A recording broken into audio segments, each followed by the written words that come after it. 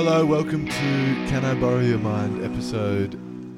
I want to say 16, but it could be 17 because I feel like 16 is in my head, and that might mean it's in my head because it's right, like it's the correct one, or maybe it's in my head because I did episode 16 last week. Anyway, in this episode, fucking hell, I spoke with David Quirk. He is one of my favourite comedians. He's an actor. You might know him from Rosehaven. It's a great show on the ABC. He's a really good actor and a brilliant comedian. He has a stand-up special available on ABC iView that you can watch, and he tours around the country all the time. Like if there wasn't a global pandemic, he would have been doing a lot of that. He's in a lot of short films. I recommend, if you find him on Instagram, you can find all that. He is Deadbeat on Instagram at DEDBEET. I wanted to talk to David for a long time because he's a very thoughtful person, I think. I would definitely describe him as a deep thinker, and this podcast is deep, and we go into those deep places straight away, which I was really hoping for, and it's everything I wanted it to be. If you like this podcast, this is a new piece of information that I want to tell you. I have set up a Patreon for this podcast.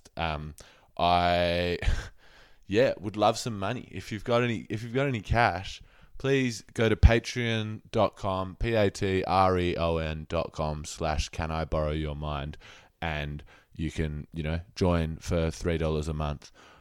Because, I don't know, it is, I don't want to fucking whinge too much, but it is a bit of work making this podcast, and a little bit of money for that would be great, just because it would mean that I can put more time into it. I can, take less time making money in other fields. I would love to do it for free, but this is the way of the world, isn't it? Anyway, I'm not going to talk about capitalism in this fucking podcast intro. I need some money. If I get the money, I'll be able to make the episodes much better. Just in terms of the audio quality, and I think the podcast in general will improve. So please, I would really appreciate your support. Also, if you do happen to support, you receive bonus episodes. The first bonus episode will be released on the 25th of December, Christmas Day, if anyone is wondering. I feel like most people are aware that the 25th of December is Christmas Day, even if you don't follow the Christian faith or whatever. You're probably aware it's a big day, and I'm giving you all a present. If you're a Patreon subscriber, you receive a bonus episode. You might have noticed that throughout this podcast, I've been asking guests who their favorite artists are during the podcast. I'm going to have a bonus episode with a special comedian who I really love, where we sit down and listen to or engage with some of the art that previous guests have recommended to me at the end of the podcast. So I think it'll be really fun. It'll be an interesting, silly, but hopefully really, really interesting experience, delving into some art that we've never experienced. And it'll be cool because we'll discuss the person that recommended it and why we think it had such an impact on them. So that's coming out on the 25th of December, only if you're a Patreon subscriber though. So if you're not, bad luck. Thanks for listening to Can I Borrow Your Mind? Like, share, subscribe, everything. I will see you next week. Thank you very much. I recorded this podcast on the lands of the Kulin Nation, and I would like to pay my respects to the Wurundjeri and the Bunwurrung people, and to any Aboriginal or Torres Strait Islander people who might be listening right now. And I'd like to say that sovereignty was never ceded in this country. Enjoy the podcast. I'll speak to you next week. Have a good one. This is episode 16 or 17 of Can I Borrow Your Mind with Lewis Garnham and this week's guest, the beautiful David Quirk.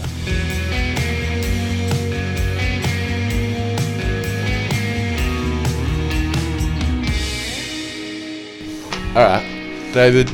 Hello. Thank you for joining me. Lewis, are you there? I'm here. You've just been skateboarding today. Let's just quickly touch on that. That's right. Yeah. I what I did today, I got up and thought, let's work on the set for tonight, because I've been back doing stand-up for a week or so since, the world changed. And then what happened? Something about, it's been a few days since I did a gig. Last week got off to like flying, so I was like, I'm back on stage. Like I did 4 gigs, none for months, and then did like 4 different gigs in a row. And I thought, this is sweet. But today I woke up sort of a bit like, something about I better get this one right, I knew there was going to be a live audience. I mean, an online audience and all that stuff. And so I did that in the morning, but then my friend wanted to go skateboarding, which I'm like, yeah, okay, let's go. And as you know, I've injured myself quite badly, to anyone listening. Probably the worst injury I've ever had as a skateboarder. Can you tell me how the injury happened? This was a while ago. I think it was on the 1st of like October, so it was about a couple of months ago. A bit over a couple of months.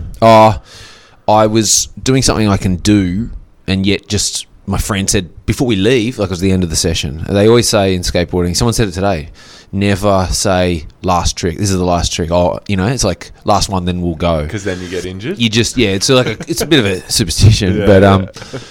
So I was finished skating this day, and he said, let's just do a couple more of those and I'll film it. We'll film it. I'll set up the little tripod. We'll do it together. And I'm like, all right, man. Like, whatever.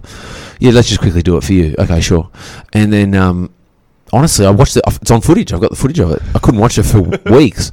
But I just was not concentrating, and I fell back. Like I just was such a rank amateur kind of. I was like, what am I doing? Why did I let this happen? And I fell backwards very badly, very awkwardly, and sort of, if you can imagine a skateboard slipping out underneath you, falling onto your back arm. Not only can I imagine it, I've experienced it. Have you? And not a dislocated shoulder though. But you've fallen backwards on a skateboard. Well, my thing was like I was probably 10 years old, and I decided that skateboarding was a really cool thing. Yeah, you were right. Yeah. Anyway, yeah. I was spot on. Yeah. And I was playing heaps of Tony Hawk and stuff like that, and me and my friend, we went skating, and I'd never done it before, and I was on the board and I was sort of going okay, and then I went down just a slight incline, like from here just to enough there. to put you off balance. I didn't realise that you meant to lean forward sort of thing. Go with it. With it. I had no idea. So the board came out from under me, like whipped out kind of thing. And I hit my head. Oh wow, really bad. And I wasn't wearing a helmet, but it wasn't too bad, to be honest. But like, it scared me enough that I have never, like, I've been on skateboards since. Full on. I've never thought I'm going to try that again. It completely put me off. Did your thing put you off? Yeah. No, that's it. It's even though it's a physical injury, the real issue now, it seems like, is mental. Like I had to relearn a trick that's just totally basic that I can do. I had to train myself to do it. And then weirdly, I ended up doing a harder trick, like a trick today, which was like I was really happy about. But that was like I don't know. So I'm sort of trapped between. Anyway, my happiness is dictated by skateboarding pretty much. Like, so it's actually really serious. Like after this injury, it was so bad. Like the guy that saw me was this sports doctor that saw me. Like I looked up on his wall when I went and saw him. I'd heard he was good. He works with like football players, like what are the Footscray called? The dogs, whatever. Yeah, the Bulldogs. Bulldogs, yeah, and the dogs, the Whippets, and the Greyhounds. They there's a picture of him on centre court with like Rafael Nadal. Oh, really? And I'm like, okay, this guy's wow. So I'm in good hands. Yeah. He told me it was a very significant injury, but I can't even remember I brought him up. Doesn't matter. When you're skating, what is going through your mind? When I used to play basketball, you're a tall man. That doesn't surprise me. Yeah. It's very hard to put your finger on it, but sometimes it's almost like you're not thinking of anything. This is how I felt about basketball. And then other times I'd play basketball and I'd be like fucking singing a song in my head, like thinking about a girl that I had a crush on or whatever. And those games were always the ones where I'd either get injured or just play shit. Poorly. Do you have internal monologues while you're skating, or are you? Yeah. I think the difference, like I'm a guy that's rode a skateboard for most of his life, which is weird. I turn like 40 soon, and I can skate. I can definitely ride a skateboard around, and whatever. But the guys that are the pros, I realise I reckon the difference is, apart from just real skill, like true skill, is this sort of ability where there's no doubt. Yeah. Like I'm really good at sort of doubting the thing I'm about to do, and not having faith. And I think the best skateboarders, like probably the best sports people, don't have that, or they have very little of that, and that's the difference. They've only got 2 arms and 2 legs, like the rest of us. Do you think that And so I'm saying if I'm not concentrating, or I probably can't do the thing. But maybe you would be, hear me out here, maybe if you could turn that switch and not doubt yourself whatsoever, maybe you would be a narcissist. Maybe you'd be a bit of a shit person. Maybe this is what you get with me. But you know what I do? This is probably more like bargain on talking about so early. Microdose on mushrooms and skate, and it does block out some of that. Like I go into this like zone that's just I land the thing every time. It's just zero doubt, and it's a beautiful thing. That's so cool. Yeah. I don't care what anyone thinks of that. It's absolutely true. No. It takes away. It's like clarity and confidence, and yeah, it's really, really helpful. That doesn't surprise me at all. I've had similar things with this one's way less cool, but table tennis. Like there's certain drugs I can do where like I'm not that good at table tennis, but I guarantee you there's certain drugs where I am like incredible. Like no one can beat me. Yeah, like, I'm so fucking good. I love weird. It's a sort of this. If you take too much of this certain kinds of these drugs or these plants, you will not be able to concentrate. Totally. But if you take the right, it's like there's this beautiful, that's why I try and recommend to everyone. But a lot of people aren't ready to hear this, are they? Yeah. Lewis, they're not ready. The people. Do you Can we talk about mushrooms more? If you like. I assume we're talking about comedy, but I don't mind if you don't. I really want to. I will. Yeah. Okay, let's go to mushrooms. Let's go to mushrooms. Do you do mushrooms often? And secondary question, have you ever had a mushroom experience that made you change your life in any drastic way? Any sort of epiphany moments on mushrooms that you can think of? I've only had two proper experiences, like real proper ones. Both of them were in Tasmania, which was kind of nice. One of them, which was the first time, was deep in sort of this sort of sub-rainforest kind of setup with two friends in Tassie. That was beautiful, but I took way too many. Still to this day, I've never taken as many. I just didn't know, and it was like that thing where I'm like, oh, it's not happening. Take more. And it really kicked my ass. But, like I thought I had to... I remember I just thought, well, I'm in a psychosis now, and I remember thinking about my parents, like they're back home, and I can't go back to Victoria like this. Like I just can't. I'm in a psychosis, and that's okay. It's okay that you've lost your mind. You're in a psychosis, but I guess you should go down to the creek and just quickly drown yourself in the creek. It was a very shallow creek. It would have been quite hard to drown yourself. You have to be really dedicated to drown yourself in this particular creek, but I didn't do that, and I woke up the next day and I'm like, whoa, I feel pretty out of it. But so that was a full-on experience. That I got everything with that first experience. It was like, it was everything. Highs and lows. Yeah, just like it shows you everything about yourself, or a lot about yourself, and what you don't want to know, and what you sort of might hope for, don't you find? Or if you've done this, absolutely. And I found it. I didn't touch them again for 10 years. I was scared of it for sure. It really rocked my world a little bit. And then somewhere along the way, I started my friend would take what they call a microdose, and so I'd have just a little bit. And it was normally if we were out trying to party. I don't know who's listening to this. Hope the remaining members of my family aren't listening to this, but also screw them. But no disrespect to you, but they're probably not listening to this, Lewis. You know what I mean? I'm just trying to think of my sister listening to Lewis Garner. I doubt it. But just looking at the numbers of people who listen to this podcast, it's statistically very unlikely. Man, I'm going to sign up. I'm going to listen to this. And so, what was I saying? You started microdosing. Yeah, I think. Well, in some ways, it was normally like partying, a little bit of drinking, and my friend and I would have a good time. And we loved it, but then I also know that that's kind of disrespectful. You shouldn't really do that with mushrooms, even though I probably will do it again. I think they're more they're more sort of sacred. I think they're more to be respected rather than just used as some sort of party aid, which they work well for as well. So I don't know. Yeah. But then I started doing this little thing where I would have a tiny bit and then go skating. And I remember clearly, this is the story I tell. Fear was kicking in. I couldn't do this trick that I know I can do. But I had a fear of even attempting it, even just like not even doing the trick, just rolling up to it and then even trying it was like petrifying. I'm like, this is so annoying. Like, there's a part of my brain that's holding me back from doing something I know I can do, and I don't like it. Is it my age? What is it? Really frustrating.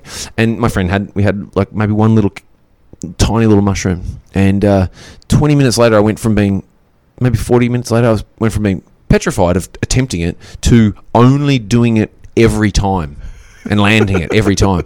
And I remember just going, this that something changed in my brain. I feel so good and so clear, and it was that's when I knew that these are helpful, beautiful things. Definitely, yeah.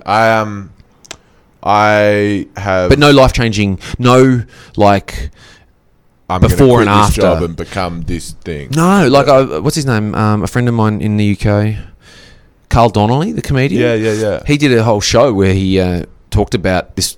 It was DMT, I believe. Yeah. Which is more profound, which I've never done. Yeah, I'd look forward to neither trying that. But I think it was DMT. He was vegan after it. Wow. He was a full-fledged meat eater, then tried to eat meat after it, and he's like, I can't do this. To me, that one makes a lot of sense because the sort of overwhelming experience or the overwhelming theme that I have had when I've done psychedelic drugs is sort of two things. It's like a connection between every human and every animal and every part of nature, and not in a corny like we're all so similar, we're connected, but in a you actually realize like, oh, my feet, my thing, this all comes from like being at a beach, and it's like, oh, the land is, there's actually no separation.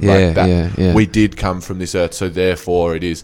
And yeah, it's hard to say that without sounding wanky, but it is, and I can understand a genuine people, feeling. Yeah, and to have that feeling and then eat meat, which I still do eat meat, but it's I think that I feel a lot more guilty about that since doing psychedelic drugs. And the other thing that I reckon is interesting, this is a bit more hippy dippy, but here we go. So many times, like I would say almost every time, and to be fair, when I have ever done those sorts of drugs, I don't do them anymore because I had a similar experience that you had on your first your first mushroom experience. I had a really horrible experience. But when I did used to do them, so many times, and I would always do them in nature, so maybe it's just because of that, but I had so many strange experiences with animals where my brother and I have spoken about this a lot, where it almost feels like the animals are aware that we're seeing them in a different light. We stood in the shallows in the water at a beach once, and it was a full moon, and we were on LSD, and we stood there in the shallows, just knee-deep water, and the full moon was lighting up the water, and we were just standing there not talking, and two squids just came up and just sort of stayed right near us, just bobbing in the ocean, and they just bobbed near us for 10 minutes. That's interesting. It's weird, and there's been heaps of those with different animals. Yeah, right. Just like where it's like, I've sadly never had that. Attracting them or something. Maybe I'm doing it wrong, but that's actually awesome, and I can understand how someone that's never done this, if they're listening, would just think that is so wanky and bullshit. But the people have. Yeah, people would understand. So there's a direct connection to have experienced this, to have experienced it, and to have not. Totally. So, come on, everyone. Yeah, totally. But also, this in waking normal life, sober normal life, you don't really ever, without sort of trying hard or even trying to have some other sort of spiritual kind of experience.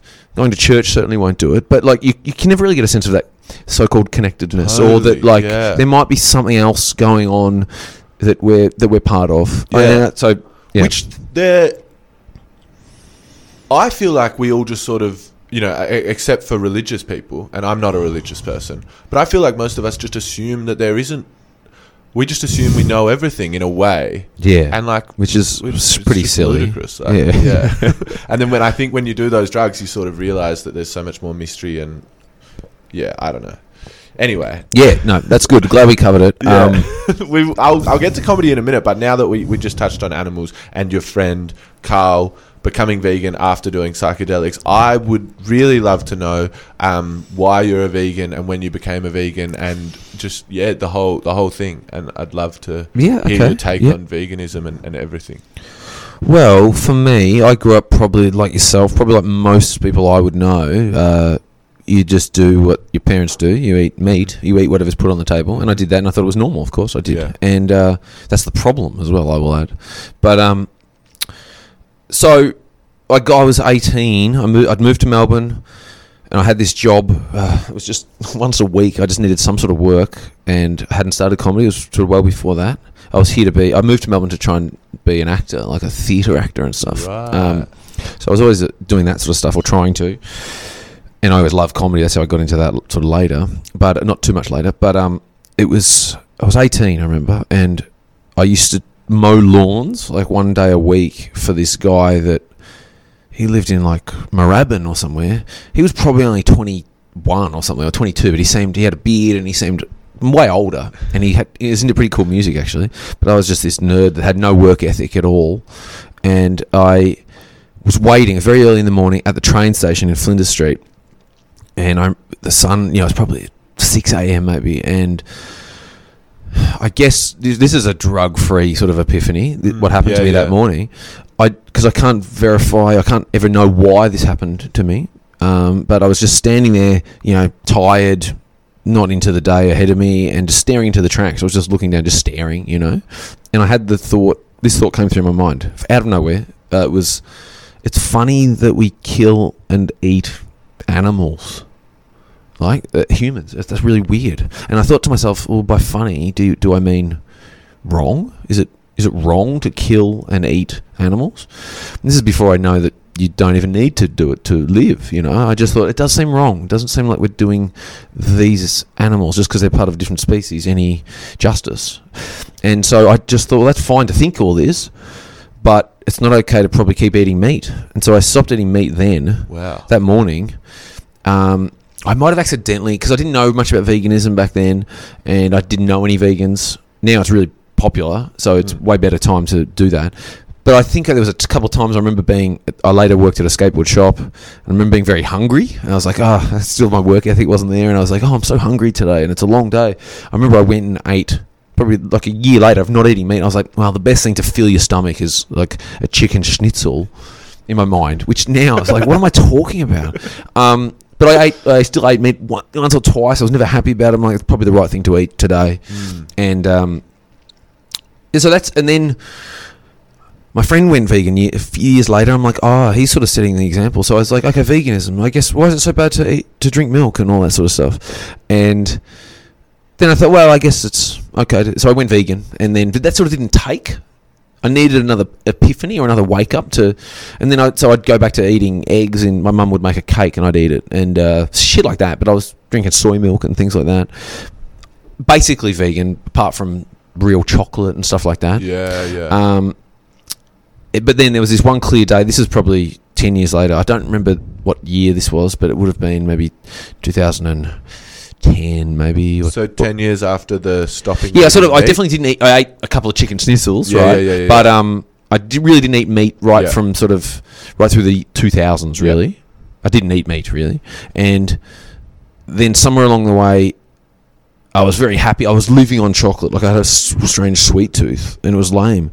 But it was probably 2010 or 11 maybe, and it feels like it was longer ago. Maybe it was 2009. But I was in Bondi. I must have been up there doing comedy or something, and I was in a supermarket in Bondi, and it was the same kind of thing that happened to me, where I loved Snickers bars at the time, and they were $1, and I'm like, that is gold. I'm going to buy 6. I remember just that, and I was like, get 6. Don't get 7 or 5. Get 6 Snickers bars. That's $6. This is sweet. And I gathered them up in my hands and walked, standing in the line. I had enough time to just wait in line and just look down at what was in my hands and just thinking, like, what do you do? Why do you want to eat 6 Snickers bars? Like, where's the nutritional value in this shit thing you're about to buy?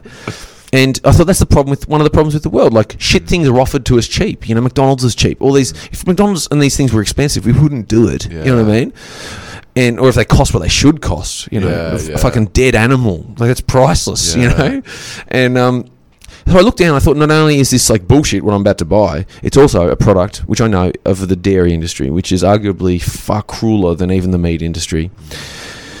And I just thought, okay, again, this is all good and well to have these thoughts, but I think you have to go vegan right now and do it properly. And I put them back, the 6 Snickers bars, and then maybe I bought something else, but I left and I was vegan from that moment. Wow. And I've never consciously consumed any animal products ever since, yeah. It's very sort of pure, like especially the first one. A lot of people would get to that place by watching a documentary or by being influenced by a friend. But you were really just staring at the road. Just a thought. Yeah. But I talk about that in the last stand-up, or sort of the only televised stand-up thing I did a few years ago, I think I tell that story, which leads into something about like how I can't, because I had what is kind of an epiphany. I can't expect others to actually do it, even though I wish others would do it. I can't expect them to, because like that was just random for me. It might not have happened to me, and I could have been a different person. But I talk about how I sort of compare it to I grew up. I grew up eating meat, but I also grew up doing other sort of, what was the term? Just inherent belief systems, like we all do. I've probably still got plenty of inherent belief systems, but you got to look at them. You should always look at them. And I was homophobic when I was a kid, and I was brilliantly pro-life, like to the point where I wrote away to pre-internet. I'd write away to Pro-Life Victoria to get literature. I was like, what the fuck was I don't know what I was going to do with it, but I was like, I thought I had morals. I'm like, I've got morals and ethics. You don't kill babies, and I was a 15-year-old kid, just a weird fucking kid. Yeah. But basically somewhere along the way, I shed that. I let it go, and it was a beautiful feeling to let go. I was like, it's not my business what anyone does with their bodies, women. It doesn't, like, it's not my place to say. And it was really nice to get to that place. And homophobia, I was homophobic. Then I grew up a bit, and I realised that's crazy. You know, I can't. I know gay people now, and I love them, and I think one of the jokes is I think gay people are... No, I won't even... Just watch the special.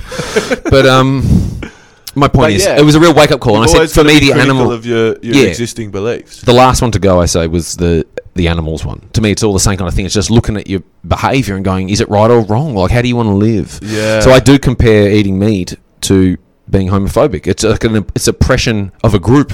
You know what I mean? Absolutely. With that being said, in that sense, do you feel angry at the everyday consumer of meat? I mean, I would assume that you definitely feel angry at the meat industry, but I'm wondering if that anger stretches to the everyday consumer. I suppose you feel the most angry when you see the cruelty. Yeah. Like, in that regard, I'm the same as a meat eater. You know, like, because even meat eaters don't like sort of what happens. Very few people love how brutal it is. Yeah. So I don't like seeing it. And I have that in common. But I don't... Yeah, that makes you angry. But I think it would make most people upset at the very least, you know. And... Yes, no, it's sadly more of like a dull ache, you know. Like it's like looking at... I don't know, as an example, like how most people would feel, most people, like smart people, if I could use that term, like would feel about seeing all these sort of moronic Trump supporters or something. It's just like, fuck, I wish that were different. That's kind of how I feel. Yeah. That makes sense. Oh man. Sorry, was that too much? No, too deep? I think that's brilliant. The only thing is that like I grapple with guilt about eating animals quite a lot, and it's I mean I think it's good for me to hear that. I think what it is like sort of letting myself be scared straight kind of thing. Like it's so horrific. The reality is actually so horrific that like the least I can do is just not. It's also like meal by meal. You could see it like an AA person, like day at a time. Totally. It's like one meal at a time. Like, what happens if you don't do that next time you purchase something? Like, yeah. But then again, I was the guy I was hungry a couple of times and ate a schnitzel. You know, definitely. But I feel like I haven't said the word schnitzel since I last ate one. It doesn't roll off the tongue anymore. Schnitzel. I think I have the ability. This is what angers myself about me, is that I'm not someone who is apathetic towards animals or who thinks that because cows aren't as smart as us, they don't matter as much. I'm actually not like that at all. I love animals to the point where I almost love them more than humans. Yeah. But I have this almost like psychopathic paradoxic sort thing of where I can just switch it off when I'm totally. If I'm hungover, I can just completely switch it off and just it's not even anywhere near my mind. And I think it's shit. Most people, but that's also. Oh, like this is bad to say online. As I say, this would be fine to say if there wasn't an audience listening. But like, we all make exceptions. I don't know who doesn't, but like, I feel like I've made this choice about the animals, and I do my utmost to a degree. I could do more. I could rescue animals from slaughterhouses. I could go to more protests and stuff, but I at least don't eat them, and I try to show them that level of respect. But like, for an example, I sometimes I have a procured illegal narcotics, right, in my life. Yeah. And I know some of the truth or some sense of the truth that goes on into this trade, and it is no good. It's really, really bad. And yet I sort of am like you with the meat, with that. Yeah. I've done that. I sort of go, well, I know, but I'm not seeing it. And, you make excuses. Totally. Yeah, I could, yeah. I think that part of the problem is that the system is so far-reaching and so intertwined that it's almost impossible to make ethical choices with every purchase that you make or whatever. It's very hard, I would say. Totally. Even like I was thinking the other day, there's this show called The Wire, and it's my favorite TV show, and it's very critical of capitalism. Can I just say, I've never watched it. Yeah. And my girlfriend and I just watched The Sopranos. Yeah. I got halfway through once, then watched it all with her, and mwah. Yeah. But I feel like I should watch. I think they're on par. In with terms quality. of masterpiece That's awesome. thing, and they're both just as sort of big and as dense as each other. This is great. And for me, The Wire is just like, it's. No, you're inspiring me. That's a good one. Thank It's you. incredible. Yeah, it's really great. incredible. The writing, like as someone, I know that you are I feel like you're a meticulous writer and you write so well. I think the writing in this show is the attention to Amazing. detail is Yeah. incredible. Anyway, this show's very critical of capitalism and critical of greed and just like, it's critical of a lot of things, and I think it's such an important thing for people to watch because it shines a light on some really horrible injustices around incarceration and the war on drugs and stuff like this. But in Australia, to watch this show now, the easiest way is on Binge, which is a streaming service, which is owned by Foxtel, which is owned by Rupert Murdoch. Yeah. So in order to watch this anti-capitalist show that might inspire you to... You have to support the system. Murdoch. Yeah. It's like, fuck, you know? It's like, that's that's very art funny. that I want to consume, or I want to watch. It's almost amazing they would even have it on there. Yeah, it's like... it's like this is what are they trying to dig their own grave?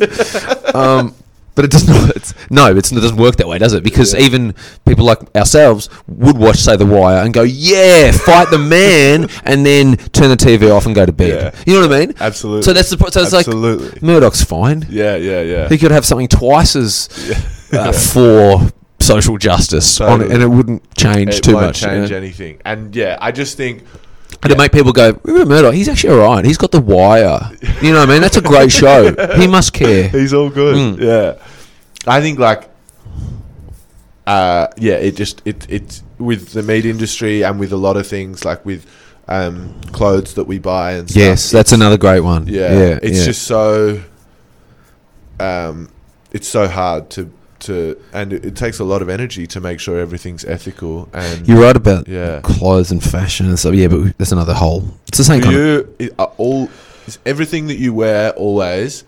Do you know that it's made ethically? No. I wear a bunch of secondhand stuff. Yeah. But I mean that is ethical. That's got to help. That it's like not a new person being. I went one year that I went. Around Christmas time or New Year's Eve, I just said to myself, what if you don't buy any new clothes this coming year? Like, what would that look like? And it made no difference. I wear the same shit anyway. I bought some underpants and socks and stuff a couple of times. But it's like, I guess that was more of a thing. Why aren't people happy, especially at this age? Surely what you've got in your cupboard you actually like. Yeah. Like, I wish people would do that a bit more. Totally. Just wear that jacket it's again. A good shirt. Yeah. But people don't sort of go that way, do they? You know, people need a little pick me up, a little dopamine hit. That's you it. Get from purchasing. That's new it. things. Yeah. This jumper. That's blah, it. blah. I forget that. Yeah, we're all depressed. All my dopamine's gone, so I just wear the same outfit. It doesn't matter. Okay. Why did you get into comedy? Do you love just to comedy? preach How do you about feel veganism? about Really, so I got into it. No. Why did I get into it? I loved it. I loved it in like primary school. Yeah. I loved like awful shows like, which I didn't know were awful at the time, but like Hey Hey It's Saturday. Yep. One thing I remember loving was they had stand-up comedy on it. Yeah. Like they'd have a little slot, and all of it was good to me. There wasn't such a thing as bad stand-up on it. And looking back, definitely there would have been, but it got me into stand-up. Yeah. To the point where I remember saying in like grade 5 or something, I want to be a comedian. but I didn't even know exactly what it was. And I remembered that years later when I became a comedian. I remembered saying that. I was like, wow, that's funny that I actually sort of did comedy and became that. Because right through high school, I wasn't thinking I was going to do it. I was thinking, I'm an actor. Which now I do a bit more acting than I used to, which is great. And I consider myself some sort of actor. But I can't escape the fact that I'm a comedian, even if someone doesn't find it funny. So do you see yourself more as a comedian than an actor? No, I just see myself as both. Yeah. Sort of. Yeah. You know, like when I'm doing acting work, I don't really see myself. I don't forget that I'm a comedian, and vice versa. Yeah. You know? Yeah, Yeah, totally. yeah. I mean, that's the best way to do it. Like sink into whatever you're doing. all the time. Someone I know saw Aidan Jones. He's a great comedian. He saw your show at the Fringe. I think it was this year, and I just wanted to ask you about this. I didn't see the show, but if you're okay talking about stuff that you use as material, that you had a story in it about stopping comedy for a while, or about something that happened that turned you off comedy. Is that right? Yeah, the show, it's quite narrative that's driven, that show. And I hope I get to do it again next year. But So don't give away too much. No, I won't. But yeah, I guess the show was about quitting comedy in this sort of moment. It was like almost an epiphany kind of moment. It wasn't really, but there was one particular night. It was the last night of the Comedy Festival 2017, where I was already having doubts about, like, I can't do this next year, but maybe I can, you know. And then there was this one night where everything went out of control, and it was based on a lip sync challenge that I did. And I was in such a frail state of mind that I just thought, well, I've got this great lip sync. If I win this, like, as though that was going to save my life or something. It didn't occur to me that losing it would feel like that. People didn't understand this lip sync. It was a bit too full on. It was a bit too full on for me even. I was like, just what I was wearing, and I'm like, I pushed myself. That was the thing I really gave to this lip sync, as like putting all my eggs in this basket kind of thing. And then I lost, or I didn't win, sorry, I should say. And the guy that did win, this is in the show, but the guy that did win, I went up and congratulated him, and I said, you know, and he goes, "Thanks, man, but that's actually just an act that I do all the time. Like, it's just one that I knew would work." And it was actually kind of that comment that just made me just flip out in the state of mind. I was just like, fuck, someone that didn't even try, didn't risk anything, won this thing, even though the thing was meaningless in the first place, but I didn't see it at the time. I was just like, it's like I needed this lip sync to work so bad for my, it seemed to, the lip sync sort of shone the light on my whole creative career. Yeah. It's like no one's ever understood me, maybe, you know, and I'm fucking giving, and I'm quitting. So that's the start of the shit. Sense. And to extrapolate that, this guy didn't even fucking try. He didn't risk anything. He just did this thing. Like, that angers me with, I guess, like, art and culture and the stuff that's popular. Like, so often, TV shows or books or whatever are the ones that are just banal and appeal to everyone. Same with music, and it's a very angering thing.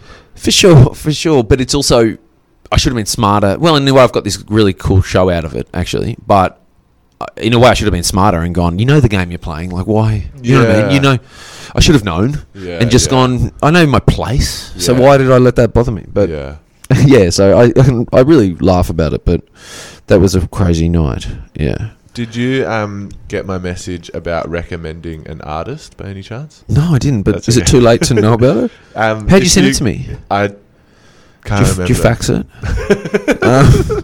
I sent it in the post. Yeah, okay. I should get it next Old week. School. I'm looking forward to. When you get it, give me a call. No, what's the question? So what I do, it's funny because I actually forget to do this a lot of episodes. So if you can't think of someone, it's actually fine. But when I do remember, I like to ask guests at the end of the episode to recommend an artist who they think is really great. It could be a band, it could be a comedian, it could be anything you want. It doesn't have to be an underground thing. It could be, fucking the Rolling Stones, whatever. Yeah. If you can think of one off the top of your head, but if not, it doesn't really matter. I'm a massive music fan, right? And so normally I'd probably go for some sort of music thing because as you're a comedian, you'd probably know the comedians that I love. So there's no point saying them, I don't think. Yeah. The first person that came to my head, and I'm kind of proud of this because it is a bit underground and it's, to me, pretty amazing. A man named David Hoyle from London. He's kind of a drag person. drag act, but he's not really because he uses his own name, or he calls himself Divine David, and it will probably just check that out. Yeah, check out okay. David Hoyle and sort of his life. Yeah, All right, that's Divine cool. David. Awesome. That's a great one. Do you want to say anything more about David, or should we I feel like it There's a might thing wreck I the like to show. magic of It's it. very subtle compared to some of the. People might not even like him, but that'll give you some idea of my aesthetic and sort of shit that I really appreciate. I saw him. Actually, I saw him in London, which was the first time I'd seen him live, and he said at one point something about animals, which I don't think he's into animal rights necessarily, but he did. This is how good he is. He just said it is interesting in a beautiful London accent. He's older. He said something like, it is interesting that we'll look at an animal and think, I'm going to turn that into defecation.